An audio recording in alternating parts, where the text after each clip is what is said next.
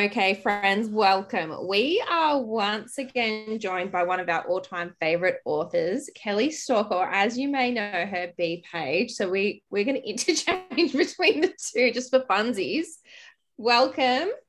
Hi, everyone. Lovely to Thank be you here so again. much for joining us. We love chatting with you, honestly. But we first obviously spoke with you in our series 1 where we discussed the Academy of Stardom. So if anybody hasn't read that series, jump on it now. It is an amazing dance/gang series. What do people call it? A mixture between? It's a mixture between so I refer it as a mixture between Step Up and Top Boy, and Top Boy is a Netflix series that we've got over here in the UK. It's a London-based gang thing. So Step Up and Top I love that. I love that. Yes. So if you haven't read it, go and jump on that, and of course, go and listen because Kelly did give us some exclusives in the spoiler episode, so you can go check those out because I think they're still relevant. Some of those. Well, the big one is still relevant, but yeah, there are a couple in there that still, outstanding spoilers. So jump on and see that. But today, what we're chatting about is your awesome new release, Dark Romance Reverse Harem, The Dancer and the Mask. Yeah. Oh my God. I just didn't know the darkness could come from you. You're like such a sweet little package. I am not like Dennis Horns. I'm glad they can't see this being recorded. Anyway, yes, I can be dark. I just like all the teasers and everything that you put out about it. I'm like, I just must read this book the minute it is available. And we were lucky enough to get an advanced copy because, oh my God, I don't think I could have waited any longer. I was just like blown away. It was fantastic. Honestly, it really was. Thank you. And it's the first in a duet. So we've got the second one coming out now. I think you've got January down for it in Amazon. Yeah. So, I mean, I give myself a little bit of extra leeway because I'm not admittedly the fastest writer in the world. And I knew that these books the first book took it out of me. So I knew that I needed that little bit of extra bump just in case. And with Christmas in between and all that busy stuff as well, it's always really impossible sometimes to release any time around Christmas. So I just needed that little bit of wiggle room to write the best story I could write. And it's going to be a beast, I think. Oh God, it's going to be really long. I probably should have made it a trilogy, but I promised to do it and I'm going to do a duet. Plus I've only got 2 covers and I haven't got any more exclusive photos, so I have to make it. It is what it is at this stage. It is what it is. So just expect a really long second book, okay? Look, I'm here for it. I could read their story forever. I just love the characters in this story. So I was so upset when it finished. I was like, no. More. Yeah, that was a big Please, sir, can I have some more? I don't know if that was my worst Cliffy ever. I think it probably was. Maybe. I'm trying to think. I'm not sure, but everyone seems to. I don't know. The Academy of Stardom Cliffy were pretty big as well. They were big, weren't they? Yeah. I think it was different though with this. I mean, we'll get to the cliffhanger, what that is a bit later on, but for me, it was more like, I just wanted to keep reading. It wasn't like, exactly. Oh no, what's going to happen next? I was just so into the story and I wasn't ready for it to be finished. I'm like, oh no, I've run out of pages. So much like that. But yeah, so I think the Academy of Stardom series is good to refer back to because obviously that is where we are introduced to the characters from this series. So we meet Grimm in Academy of Stardom, and she is the main character in this series. Christy, she is sisters with Christy, or stepsisters. And then the masks we also meet, we learn of them in Academy of Stardom because obviously the collector from there, which we won't go into that too much because if people haven't read that series, they can jump back to it. But the collector we meet in that series, and the masks are obviously his sons. That's or, right. Under him. So, and, we learn about Christy at the end of that series as well, about the fact that she has visions, and she started having these visions about the masks coming for her. But, you know, so obviously this duet is about their story and the way it's going to work. And, you know, the masks are these twisted, depraved individuals, but also throughout the series, we're learning about them as well, and how they came to be that way. And I think just one of the biggest things as well is that it was such a long period between the end of the Academy of Stardom, when she makes that claim that she's having these dreams, to when it actually comes to fruition, because it's 2 years down the track. Yeah, it's quite a large period of time, and she's just dreaming about them, but yeah, for 2 years waiting. For a long time. I don't know how you do that as well. Like, you're seeing this going to happen and you're like, when is it going to happen? When are they coming? Oh, I just feel like my anxiety would just be through the roof. Just like, absolutely, every day. Today she was pretty calm about it. Yeah, I love that kind of side to the story, that kind of almost, is it clairvoyance? I'm not sure. Sia, is it clairvoyance? I should know, shouldn't I, really? But anyway. I feel like she's yeah. So I wasn't sure whether that element, when I wrote that into Academy of Stardom, because obviously I mentioned it in that story, I didn't know whether something like that would be well received in a contemporary book, because obviously it's got a bit of paranormal-ish vibes. Yeah. And I'm kind of blurring the line a little bit between those two stories. But I don't know, I just I had to do it. I had to have that in it because it made them so mysterious, and it kind of built up this real tension before they ever did come together. And I just thought it was, I just needed to do it. I loved that side of the story. But so when they were introduced in the Academy of Stardom series, was it always your plan that they were going to have their own series that was going to flow on, or? You know what? It always happens for me. Because I pants right, I don't plot. So characters will literally just appear and I'll go, oh, and then I'll go, ooh, I really like you. And then my brain sort of goes, let's just put that in the file for later, because they're going to come up. And then suddenly it all kind of just happens. You know, Grimm had a younger sister and all this stuff, and I just like, she belongs to them, I know it, you know. And it in the back of my head. So the minute I finished that, I knew that I wanted to write their story. It was really important. I don't know, I just had to get it out. So that's what happened. I love that. I'm there for it. I'm glad you get it out, because the whole time reading Academy, you're just like so drawn to like who the character is, and you're like, and the masks. Actually... and the Diana Day, because they kind of feature into that as well in terms of the darkness, and also that kind of supernaturally type paranormal side of things. So we're extremely excited for their story as well. Those guys are literally sitting on my shoulder as we speak, like, hurry up, get the mask done, because we want our story. I'm like, but you're gonna have to wait, because I've got to do Grimm and Beast as well, so just shut up. Yes. Be quiet. Yes. But they're very loud, actually. I think their story is going to be a good one. I think it's gonna be amazing. I'm so there for it.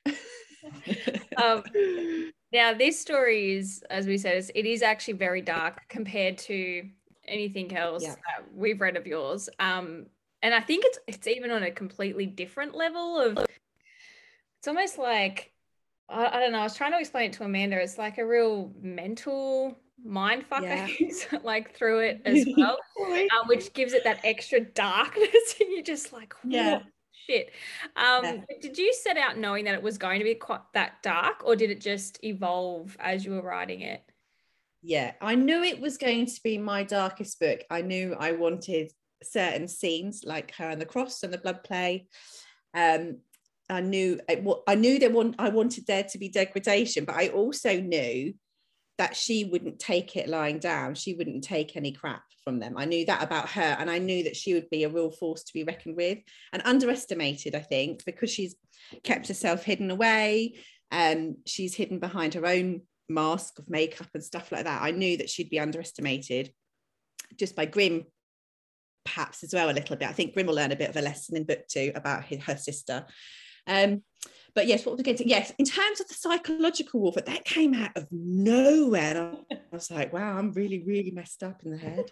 I mean, I was like, I'm not sure how everyone's going to receive this. I don't know. And I know I've had some really lovely feedback, but it's not gone as big as I'd had hoped it would, this book particularly. And maybe people are waiting for the second book to come out. I'm not sure. But I don't know whether people were just like, wow, this is way off the scale, dark for me psychologically and stuff. And I don't know how to deal with it. I'm not sure. But the dark scenes I knew I wanted, but the kind of psychological stuff, that really came out of nowhere. And I don't know. It kind of just happened. Yeah. I think it didn't, like, it fit. It needed to be in there. Like, otherwise I feel like it just wouldn't be genuine almost. Like, it, I don't know. Definitely. Yeah. The masks have such traumatic and such tortured backgrounds, which there's lots and lots yet to be revealed about how they were brought up and everything they'd gone through. That they were brought up by a man who used psychological warfare on them. I mean, that's exactly what he did. He absolutely tortured those poor boys, his natural son and the two boys that he obviously took and brought in. So I knew that they were their father's son. They basically lived out what he did to them. So it had to be that kind of book, I think. I know, especially when they make him kill the dog. Oh, I know, it's just horrific. Sometimes I think, wow, Kelly, you're really messed up. Oh, dear. It's like almost like someone else is writing it. It's the bizarrest thing. And I sit back after I've written a scene and I'm like, wow, you would just need to close that computer before you go even further. I love that. But yeah, so speaking more about Kristy, and just how strong she is, because like from the Academy of Stardom series, we get this kind of idea because we're getting the view of Kristy from Grimm. And so you're kind of getting this idea that Kristy is weak, Grimm is looking out for her all the time. She's got her under her wing. And then obviously from that, we move forward to when we hear from her in this book and you find out that, her mother has been tragically killed in a house fire when she was young. So she's been left largely to fend for herself in that regard. She's got this horrible scarring from the house fire herself. And she's also been looked down upon because she's not this classic view of perfectionism in this world, because she has the birthmark on her face and everything like that. But how much did you love writing her character to show everybody that just wasn't the case, that she was actually this really strong, independent, tough woman that was actually going to fight back the whole time? I loved it. I love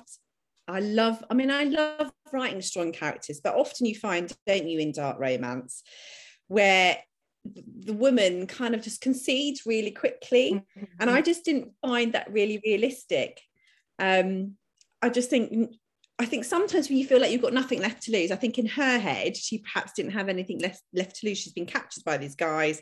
She knew it was as a result that Grimm had killed someone. So she thought, well, I'm going to die here, basically. I think that's her thought. So she's just going to fight every step of the way. And it was really trying to draw that line between what was being done to her and her physical reaction to it, because, they're kind of forced orgasms and stuff like that. And then the glimpses of the guys that she saw that were slightly, the glimpses of the goodness there is still in them. And obviously that will come out later in the second book. But I just loved it. I loved writing her. She's probably my favorite female character. And she might not be physically strong, although she had to be to survive her scarring on her back.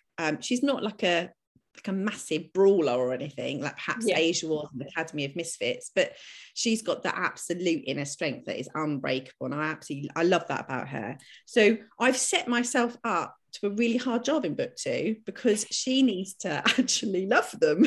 And it will happen, and obviously they want to love her, but she might be everyone talks about who's going to break first, and they talk about the guys, but actually or she's going to be the one who breaks the last, I think, probably. Yes. It will be them before her. Yeah. I think that what the turning point is when she does start having those visions of when they are little boys and she's actually seeing a different side of them. Side of them. And because at that point, you know, she's hearing, oh no, they were good, they haven't all been like, you know, there is good in there. And she's like, what are you talking about? Yeah, exactly. They're assholes. I don't even have a name. They're really, really horrible. Yeah, exactly. So that was really important. That was another tool, I suppose, I used in this story in order, because they were never going to open up to her and tell her these things. No, really. And I needed something as the tool so that she could see how they were, to help sort of get her into that mindset eventually about potentially loving, possibly. Yeah. Which is why book 2 is going to be so long. All right. Well, I think we should talk about the masks. Yeah. Now, so yeah, so the whole time you're like, oh, they're brothers, and then actually when it starts, I'm like, how is this going to work? Because they're brothers. But then then you find out actually they're not related by blood, so you're kind of like, okay, that's good then. But then it doesn't really matter after that because everything else is so twisted. But where did you get the inspiration for the three of them, and how difficult did you find writing? Because they're just so different too. Their darkness is so different. Yeah. God, inspiration. Do you know what? I mean, obviously I love the Phantom of the Opera. So the basis of the story is the mask and the Phantom of the Opera. And I always, when I watched that, and when I watched it on stage, I'm like, why isn't she going with the Phantom of the Opera? You know, I mean, he's a dude. And he was twisted. So that kind of dark, twisted, I always love a villain in a story. I quite like the dark version of people. So I'm kind of drawn to that as a reader. And I wanted to sort of explore that as a writer. And then the differences, then I think what I did was I sat down and I thought, right, each of them has to have a thing that they like or turned on by, I suppose, if you see what I mean. And once I was able to separate that out for each of them, the kind of the darkness with that came along, and they kind of evolved from there. They were very organic. Whenever I write, it's quite organic. It's never really plotted or planned, or, you know, but I just knew that, Leon had to have this, you know, need to violence, this kind of almost killing people. I love Leon so much. I love Leon so much. Well, actually, it's still he's literally the worst. I know. I can't decide, but like Leon is definitely. Yeah, look, there's a part in the book. There's a scene in the book where you just like fucking heartbreaking. It's just like I don't cry, Kelly. Almost cried. My aim in life is to get you to cry. Yes, please do so.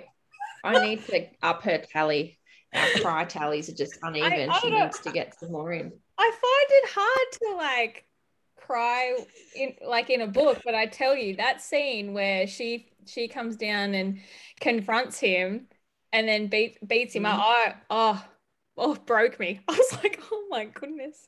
Yeah, that was, and that scene actually was a real surprise to me as I wrote it. I didn't have that intention actually, but then as I visualized it, her walking in the door with all of that rage and knowing what she knew, I just knew she had to get that broom and whack him with it. She had to. There was no other way. There's no other way. No. Basically the concept is that you've got these masks, they live in this castle, this medieval castle, and they've followed on in their father's footsteps where they collect people or, you know, that have talents or that are rare, you know, whether it be singing or dancing or, you know, performing some sort of performance. And basically they wear these masks that they don't take off at all, except when they're in their own private chambers. These people that they collect, they don't have a name anymore. They're called by a number, and the numbers, you know, they perform at this show that they put on for other people, and generally speaking, things get sexual afterwards. So and I think like even the very first part where they've got 12 and it's showing you how they essentially, we go back to that, you know, psychological warfare thing, they essentially break them down until they get back to this point where, you know, they're like, they actually want to be at that castle, you know, and it can't, like, Christy is very torn because she doesn't understand how they could possibly want to be there. But to, like, these numbers, they are quite happy to be there. It's like they've actually been awakened, like they've come from other harrowing circumstances, and this is like, I can now be free to be who I want. So that's also something that you're balancing up there as well, in terms of okay, like they are horrible, but these people seem to actually get benefit out of this as well. So it's very complex in that regard. Yeah, and I think that's what Christy doesn't really realize, I think, until a bit further on, that where they've come from. She just thinks that these poor people have just been taken, and she can't possibly understand as well, because she has come from a background where, even though she didn't have a mum, she had a support network of people that did love her. And so to her, she's just like, well, you've taken me from that. I can't understand why anybody would be happy with that type of situation. So it's that very really key. Very key for the situation. So I knew that the numbers in the menagerie had to want to be there, and how they get there is the interesting part, because like you said, they're broken down, they're called a number, their identity is stripped away, but at the same time it's implying that who they truly are is how they are presented now in the castle, and they're comfortable with it. And that's going to be really explored quite in depth in the second one. So we may get some views into some of the numbers backgrounds in book 2. Oh, I'm excited about that, actually. That will be good. I've just got to decide which ones, and sometimes that might happen as I'm writing it, and it will just be a perfect thing, or I might sort of think, who would people like to know about? I know 5 has intrigued a lot of people, the knife thrower. She's got a bit of autonomy actually in the book already in book 1, because she wasn't part of that scene at the end, having sex with, and there's a reason for that.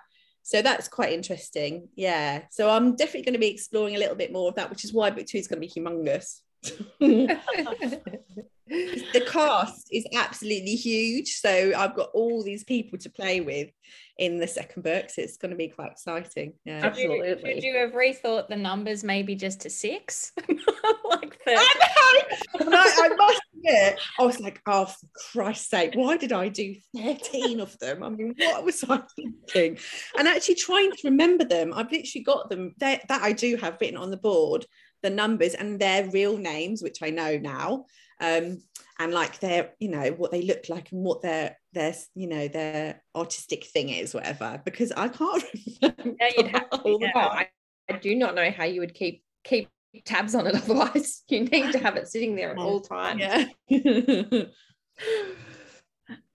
think that, you know, the topic of consent is also obviously a huge theme in this story as well. How difficult was that to write? Really hard.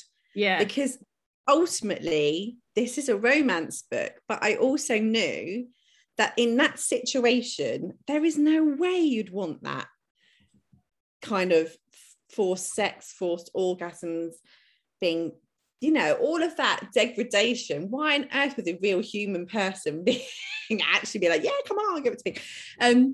So I knew that I had to make it clear from her point of view that this wasn't acceptable. And she tells them constantly, just because I do this and just because I am responding physically a certain way doesn't mean that I actually want it. And then, you know, that scale has got to tip. I mean, you see it in the scene where she's in the room of curiosities with Jacob, and she gets her knees, and you see how her mind works in that situation. She's like, I've got to, if I don't see it as a certain way, then this is going to really end me, ruin me. I just, you know, so she had to take the power there, and she did. And that was I felt a really good scene, not good scene, that's not the right word, that's not what I'm looking for, but just a really important scene to write, that she had to have that flip in her brain about taking the power back and stuff like that. It was definitely a turning point, for her at that time. But as Beck was talking about before, another turning point was when she realizes that Leon was there at the house fire that killed her mum, and that he was actually the one that pulled her out of the fire, because he had been told to go in there and set this fire. He didn't realize anybody was actually home. Which she doesn't realize at the start. All she kind of remembers from this kind of vision that she has is that he's standing over her. He actually thought she was dead. And then when they actually talk, he says, "Forget me, I'm the one that killed your mum." So all she's got in her head is that he's the one that's killed her mum. Goes down and confronts him. And he just, what makes it more heartbreaking is he doesn't react at all. He just lets her completely go to town on him. And then the story comes out that yes, he didn't realize that anybody was home, and he couldn't possibly leave her there. That's why he had to get her out, even though he suffered punishment for that afterwards. And that is another turning point for her with them, because she kind of realizes, like, okay, firstly, there's another layer to them, but also like that violence that came out of her, she wasn't prepared for it. She wasn't didn't anticipate it. And she was kind of like, wow, I've already seen these flashbacks of what's happened to them as children, and now where they are now. And like, this is what I've done. So it was a huge, huge scene, that one. Absolutely. And that's where you fall in love a little bit more with Leon as well. Definitely, because you're absolutely right. She I think it made her realize that even if you're a good person, you can do bad things. And she, out of just sheer rage and emotion, beat the crap out of him because of what he did. And he took it, which is really key. He didn't fight back. He just, that's the thing. He was just like, I deserve this. And again, and there's a part of, exactly. There's a part of that he feels like he deserves it, but also there's a vulnerability there, because it shows that he's been beat before. Do you know what I mean? There's that. Absolutely. So there's all of that involved in that kind of scene, which is why I think it is probably the most powerful scene in that book. I think it's a huge scene. Absolutely. And what about the courtyard scene? That was another point where you're like, far out, Leon, where she calls him out for calling her Christy, because he drops his guard, remember? And he's like so in the moment, he calls her Christy, so she goes down to dinner, calls him out on it, then he loses his shit. That was actually really devastating as well. Because he was just like completely broken at that point. And he definitely, she's definitely got to him for sure. And calling her by her name was absolutely key in that moment where he's just lost in what he's doing, and it just comes out, and Conrad's like kneeling on the floor going, oh my fucking God. Are we going to talk about it? Oh Jesus. Oh shit. What did he just said that? So when she calls him out about it later in front of them, when he's got his guard back up and he's back to that real Leon, and you can't get through the brick wall and stuff, and then she says, well, you called me Christy, then he loses his crap. Definitely, that was another little notch that she's chipping away at him. And also their relationship as brothers, in terms of the fact that they were kind of like, they got to this point in their relationship, I think, where they were just like going through the motions, getting what they wanted to do, but they were actually starting to grow apart. Like they were starting to they weren't very cohesive. They were starting to grow apart. They get Christy, and all of them change almost automatically, because they start keeping things from each other. But then when to lock her away, like no one will touch her. And then the breakdown occurs, and you just see that bond between them, because Conrad and Jacob are just absolutely devastated for Leon. And that's when you just kind of like, you see that other side of them again. There's a real bond between them, and you're absolutely right. you get glimpses of them, like perhaps they're not as well between the three of them, and then she's brought in and she just literally makes them all lose their minds, and then they're trying to claw back this. They're not supposed to feel, they're not supposed to have those emotions, they're supposed to be like this, they're supposed to be a certain way, and really whatever. And she just brings all of that. She's their mirror, like I said in the book. She holds up a mirror and says, this is who you are. I can't wait for you. I might actually send you both the blurb for book 2, because yes, please. I think it's one of the best blurbs I've written. And when I wrote it, I was like, yeah, that's a good one. Yes, and I think I cannot wait. I'll send it to you afterwards. So it was really key. Lots of key things happen in this story to set it up for book 2. Yeah, and because I think like the vulnerability comes out in that scene as well, not just from Leon losing it, but like physically speaking, they hold all the power there. You know, they have her locked up in this castle, but then they're actually like, get away from him. Like she's hurting him, and like it's just this power change in that scene. It's crazy. Which is why it leads up to what happens at the end of the book, because they know totally didn't she holds this huge power over them. And I don't know if you noticed, or you probably did because you're very good at seeing things, but they've all got bruises and cuts before they do that thing. So that's what happened between them there will be brought out in the book too, probably the prologue. And I'm speculating, but I keep thinking that they know something else about her as well, because like Jacob at that scene says, and I know he's referring to the fact that she's splintering them apart as well, and she's kind of making them feel and making them vulnerable, but he says something to the effect of, I needed to make sure, but now I know. And I don't know whether that's just in relation to their vulnerability or whether like there's something else behind the scenes that he's found out. But and then it leads up to, you know, them saying you can't live, and Leon's like strangling her. So but I'm like, is it sexual? Lips are sealed. I know. Well, but I feel like, and because in going back a little bit, she's having she has visions that Grimm is going to come, and then she starts getting really worried, like because she's so worried Grimm's going to die and doesn't want that to happen. But then, you know, in that last part of the book, I did not see any of that happening.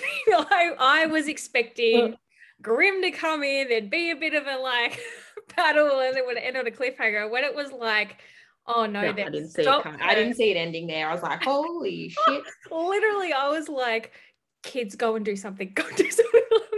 But yeah, wow. That ending was like one of the best endings I think I've read. Like it was just didn't see it caught you off guard. Definitely caught you off guard. Caught me off guard when I wrote it. I was like, which one do you want to take? What the hell? It honestly did. I wrote it and I was like, when I started that last chapter, that was not how I saw that happening at the end. And then once they killed the Baron, I was like, okay, hold on a minute. This is going to be one way. People are going to read it one way. They've come in to save her effectively from this really disgusting man. And then they go and do what they do. So it flipped at that point, actually. Right then I thought, I'm going to really piss people off now. even the like what was happening in that room, I was like, whoa, what is it? Full on, wasn't it? It was full on. The triplets are doing this and this one's doing this. I know. I'm just like, my parents, they're like, oh, my mum often likes to dabble in my books. I was like, that is the one book you are never, ever, ever allowed to read. You just be like, Kelly, what's wrong with you? But we've got another dynamic as well, which we need to discuss, which is 13, right? So 13 is there. She's there of her own free will. She wasn't kidnapped. She actually came to them. She has a background with the masks. And you don't find out why she's there. Like, Christy forms a bond with 13. She actually is staying in 13's room for her own protection. you know, with this chastity belt on. That 13 has the key too. 13 has the key. And, you know, 13, she doesn't perform with the menagerie. She is creating like a healer. She's like a healer. She's creating things to, you know, help people and whatnot. She also creates some pretty fucked up drugs too. She does. But yeah, and so you're wondering like how that comes into it until like it gets to like a boiling point where she hands Christy over this letter, which is written from her mum, who also had the same, you know, talents as Christy, which had basically set out this whole thing and saying, you need to accept your fate. Your fate is with the masks, you know, don't challenge it, you know, all this kind of stuff. And it's like throws a whole spanner in the works saying, you know, 13 is there because you know, she had to be there for this. And it's like crazy, like how that's all interwoven. But you've got 13 there as well. And she's kind of like, hey, sometimes she's the good guy and sometimes she's the bad guy. So they have that dinner where it's like, oh, this is how we introduce you to everybody. Essentially, you get naked and everyone just makes out with you while we all eat around the dinner table and you lay in the middle. Off you, yeah. And 13, she will give you this drug, which is going to make you essentially like unable to move. Paralytic, yeah. But also extremely aroused.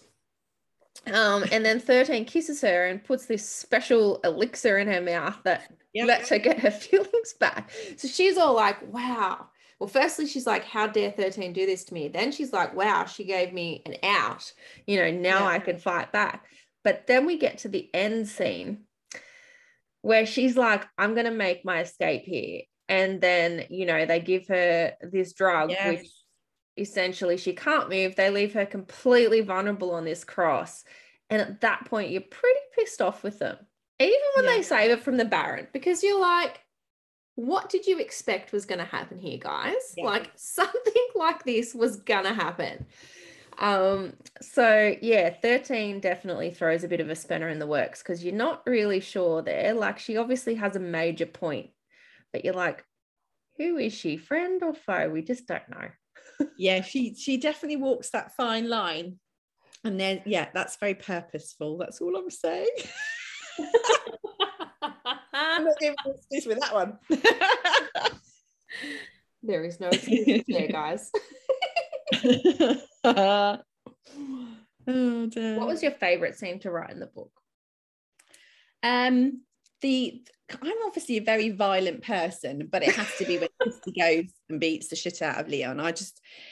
I'm you just can't though.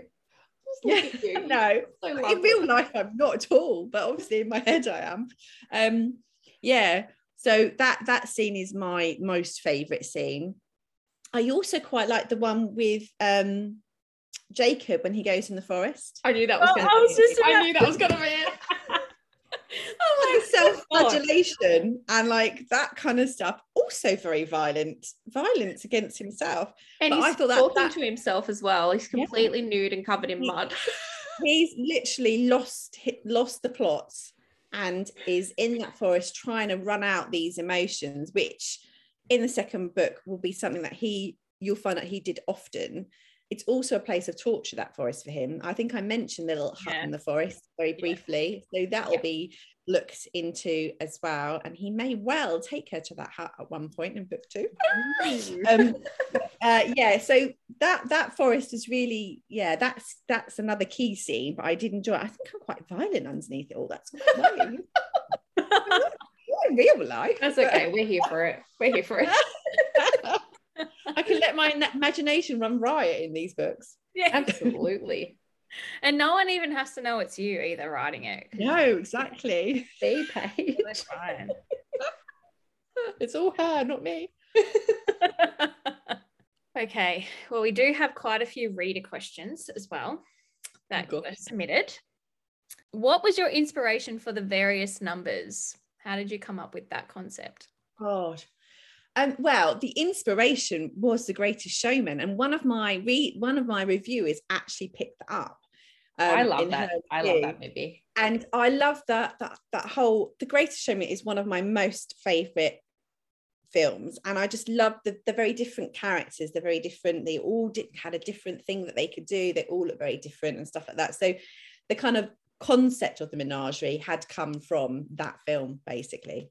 But individually, that's quite tricky, because I think I just came up with, what would I really like to see? You've got to have a soprano, you've got to have a knife thrower in there. I mean, that's so cool. You've got to have a fire eater, you've got to have someone who does trapeze artists. They're all my favorite things that I would like to see at a circus or in a show or something. So yeah, that's kind of where it all comes from. Do any of the numbers, like, do you have certain visions in your head of what the numbers look like? Do any of them look like a celebrity? You know what? No, because I don't have anyone. I don't think. I was having a think about that. I actually saw that question and Courtney sent it, and I was having a think about that. And I was thinking, do I base this on anybody? And I don't think I do. I think maybe the only one slightly, no, because she doesn't even look like her. The kind of, maybe number 5 is a little bit Lara Crofty. Oh, yes, that's what I envisioned. Yes, I can see that. That was the only real one that was a little bit clearer in my head. I mean, Lara Croft is a white woman, but actually 5 is not. She's like Asian, and she's got this long black braided hair and stuff. But it was very much in my head with the straps and the knives, a bit Lara Croft. That was the only real one that I envisaged. And actually, that's a lie. So number 6, who is the singer, very voluptuous, Adele. In my head, the big version of her, not the slim version. Adele. But apart from that, I don't think I can place any of them as any celebrities, actually. But those two are quite clear. Yes, I'm there for that for sure. What was your inspiration for the castle? So there is a place in the UK down in East Sussex called Herstmonceux Castle, and it's a place near where my mother-in-law lives, actually, and it is just so beautiful. It's a huge, great big castle surrounded by a moat. Now, it's not surrounded by lots and lots of trees, because in the book it's like there's a moat and then there's this massive forest, for miles and miles and miles, and like in Scotland with the hills and the mountains and stuff with snow. But the castle itself was based on this castle, Herstmonceux Castle in East Sussex. Beautiful, beautiful place. So yeah, I think I've actually seen that in one of your videos. Yes, from where you went there. Yes, yeah, it is beautiful. Absolutely. Now, Courtney did ask this question. She said that it wouldn't give away too many spoilers, but she wants us to ask whether there's going to be any additional kinks or toys that are going to pop up in book 2. She cracks me up. So you were introduced to the room upstairs, where he pulls the book out, and then you've got the secret stairwell up there. There will be some scenes in there for definite, for sure. So obviously there's that whole massive cabinet filled with naughty things in there. So that's going to play a big part. I'm just trying to think other kinks so far. I mean, they're kinks as they are. Not that I can think of at the minute, but like I say, I'm very organic, so something could just pop up in a story, and I'm like, you just don't know. That looks like an interesting instrument. I might use that to do something with, So these things can just happen in my story. But that room in particular is going to be very, is going to have a couple of scenes set in there. It has to be done. Oh, yeah, absolutely. Oh, there is one more place. Sorry, I just thought it's a place rather than a tool. Underneath the castle, I think I mentioned it in passing in the story, right at the beginning, actually, in the prologue, where they mention Leon goes to the underground lake. He has a place he likes to cool off. Yeah, that'll be a place something very interesting happens in. Yeah, well, because we found out, obviously, his connection to the water and everything has to do with her, and his tattoos and everything.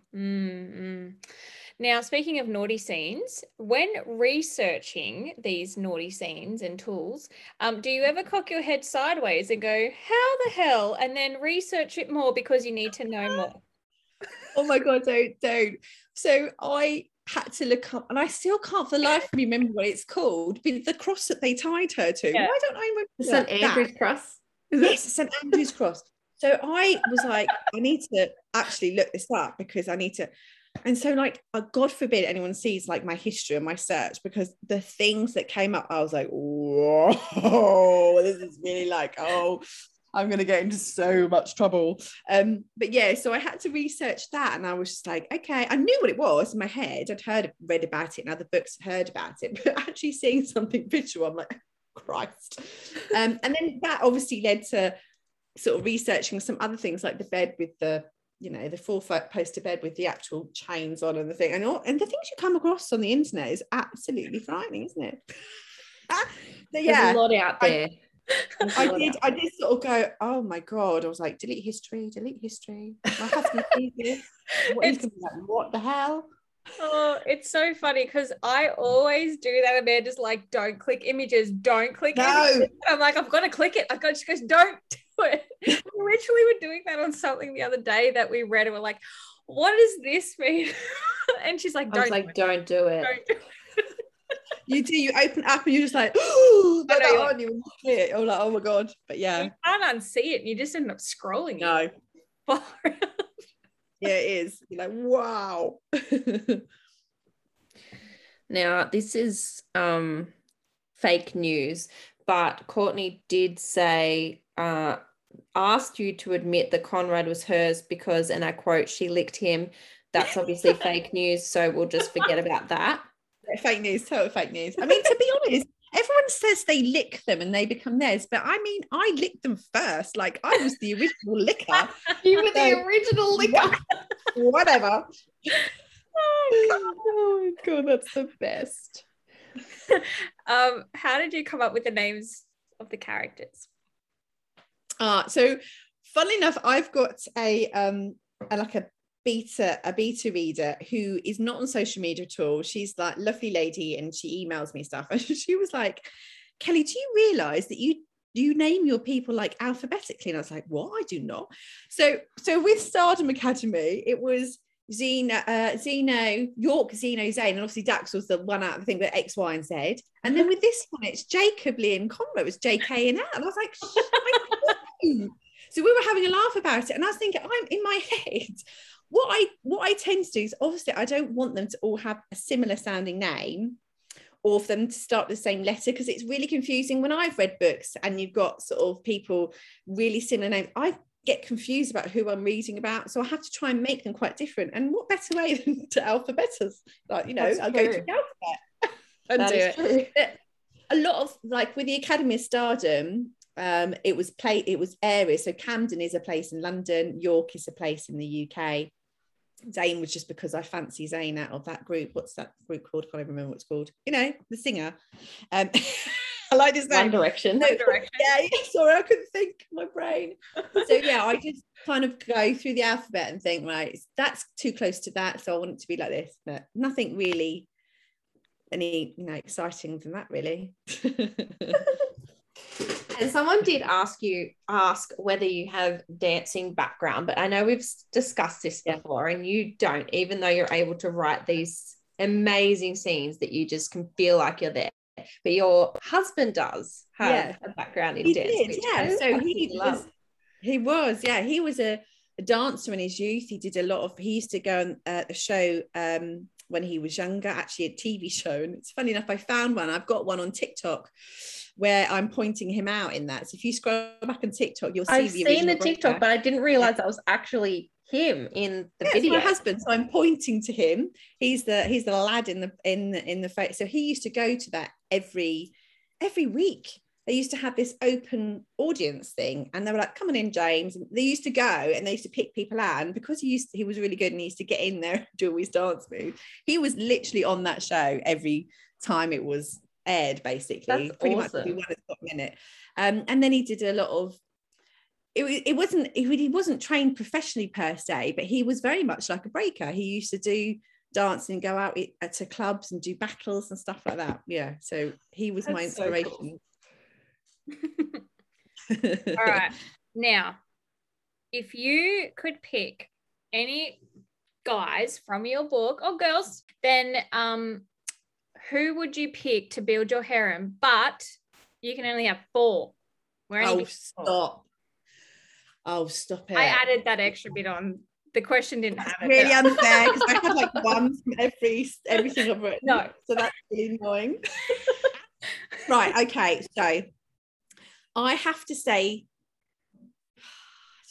Leon from this one, because I like the dark guys, and the really, really, really troubled, tortured ones break the hardest, and then so him. So Malachi, he's my guy from my one and only male-female book that I've got out at the moment, from Beyond the Horizon. I love him so much. It's actually a little bit obsessive. But anyway, him.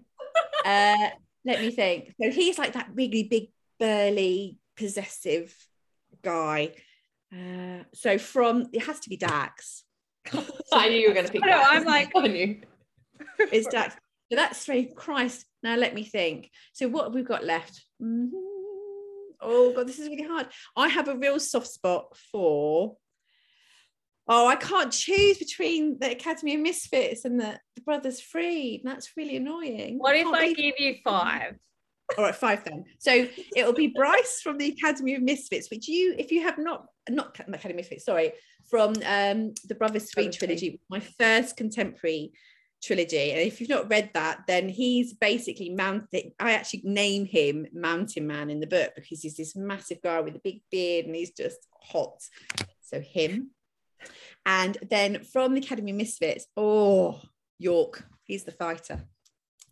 Yeah, he's the underground fighter connected to Grimm, who will appear in next book. Love it.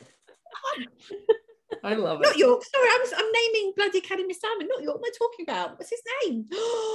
Sonny Ford. I'm sorry. I was literally, because I haven't read that book. I know. I was like, okay, there's a York in there. No, he's not called York. Sorry, that's my brain being twatty. From Academy of Misfits, it's Ford, and Ford is Grimm's half brother. So he will be appearing in the next book. Sorry. Yes. To clarify. All right, so we've got Ford, Dax, Bryce, Bryce, and Malachi. Yeah, that's it. That's a mouthful. Yeah, it is a mouthful. It is. Actually, imagine calling out all those names in more than one way.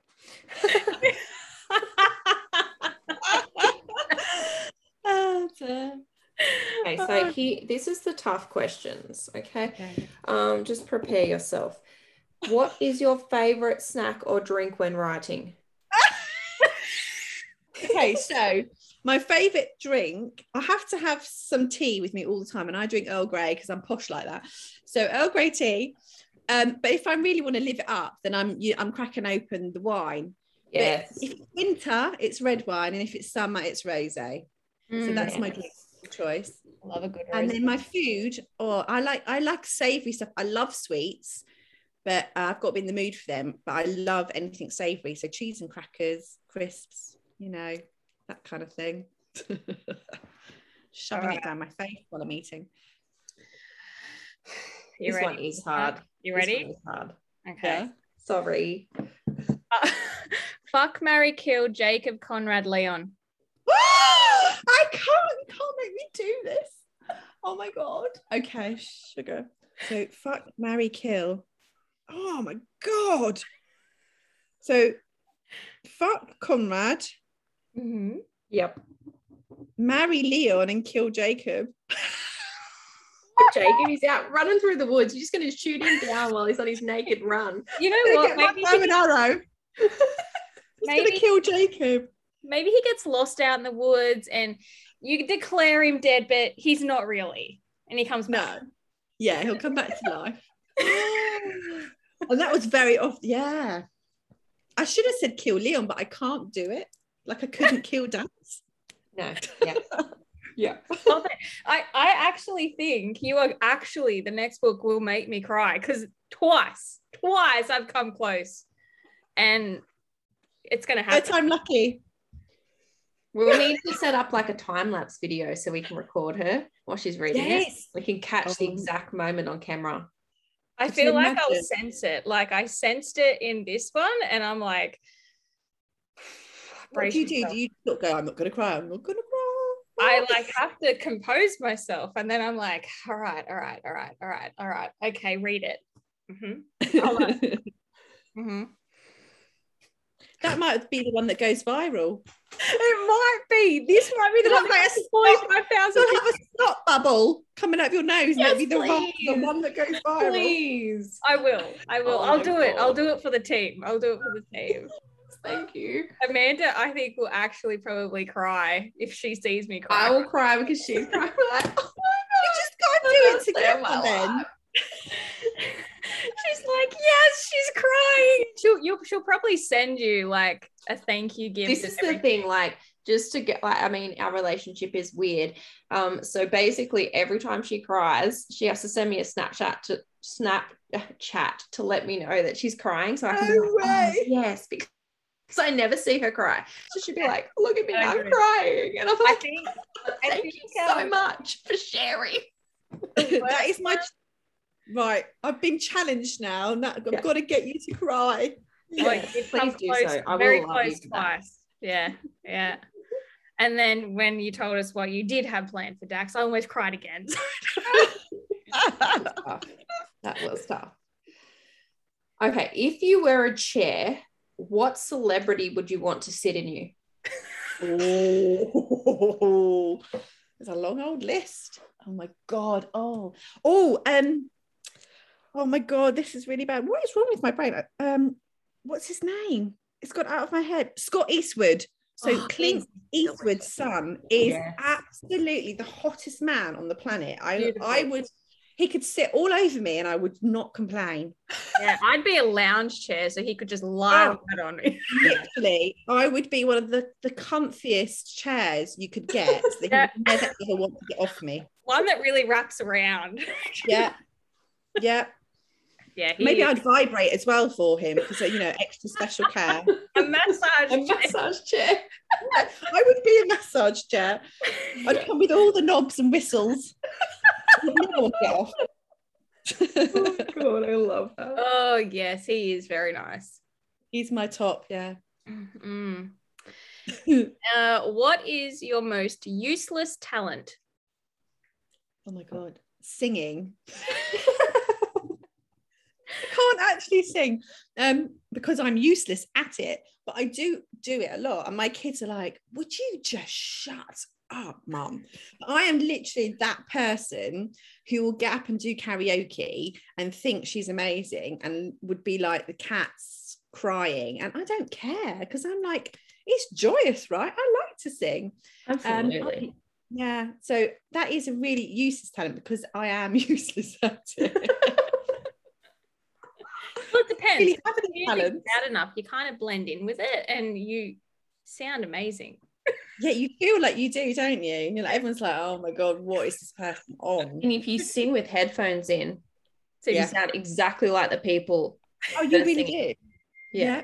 I literally think I am like Adele. I get in the car and I whack a CD and I'm like, whatever. And my kids like, Mom, please, like torture for them. Yeah, I do love to do that with my kids, and then I like to pretend that I'm really good, and I'll be like, did you like that, guys? It was amazing, wasn't it? It was. And of course they're like 5 and 6, so they're like, no, it was terrible. I'm like, but it was so good, right? Exactly. My darling little boy, one day, because I used to sing him Beyonce's version of Ave Maria when he used to go to sleep, so I used to sing that to him every night, and it came on the playlist. It was only like recently in the car, and I'm like, oh, Elijah, I used to sing this to you when you were a baby. It used to put you to sleep. And he's like, did I go to sleep? So I didn't want to listen to you anymore. Yeah, literally. I feel like that's what he did. Hey, he's like, please stop. I'll go to sleep, please. Yeah, I'm sleeping. Like, please. I'm like, okay. Almost cried then too. were the most random things. Oh my God. Well, that was action packed, but we are so excited to read the blurb of the next book, and also for the next book. So is that the next one you're going to release, or are you going to bring out Grim and Beast Story before that, or what's your plan? I'm trying to write them in tandem because there's some sort of things that happen, I think. So I need to, I'm writing in tandem, but also because Dancer and the Mask was actually really emotionally difficult to write. It was really, really draining. I was like exhausted after writing that book. So I need another book to kind of just counter that a little bit. So I'm going to try, but I don't want to promise it. I think with Grim and Beast Story, it will be like a short release. It'll be like, right, I've written this and it's coming out now or whatever in a week or two's time, just because but I don't want to promise anything, but I am writing them both at the same time to give a little self a break, but also for reasons. But also reasons. Yeah, I could imagine something like that would just be, draining. So draining. It's a lot. Yeah. The characters are a lot. The story's a lot. Yes. Well, thank you so much for joining us today. We've had an absolute ball as always. And we look forward to hearing all that you have coming out next. Yeah, thank you so much for having me. I always have such fun. You can go to bed now. Like, what time is it there? Oh, it's only 8:00. Oh, okay. To get to bed. Go on. Okay. Go to sleep now. You must.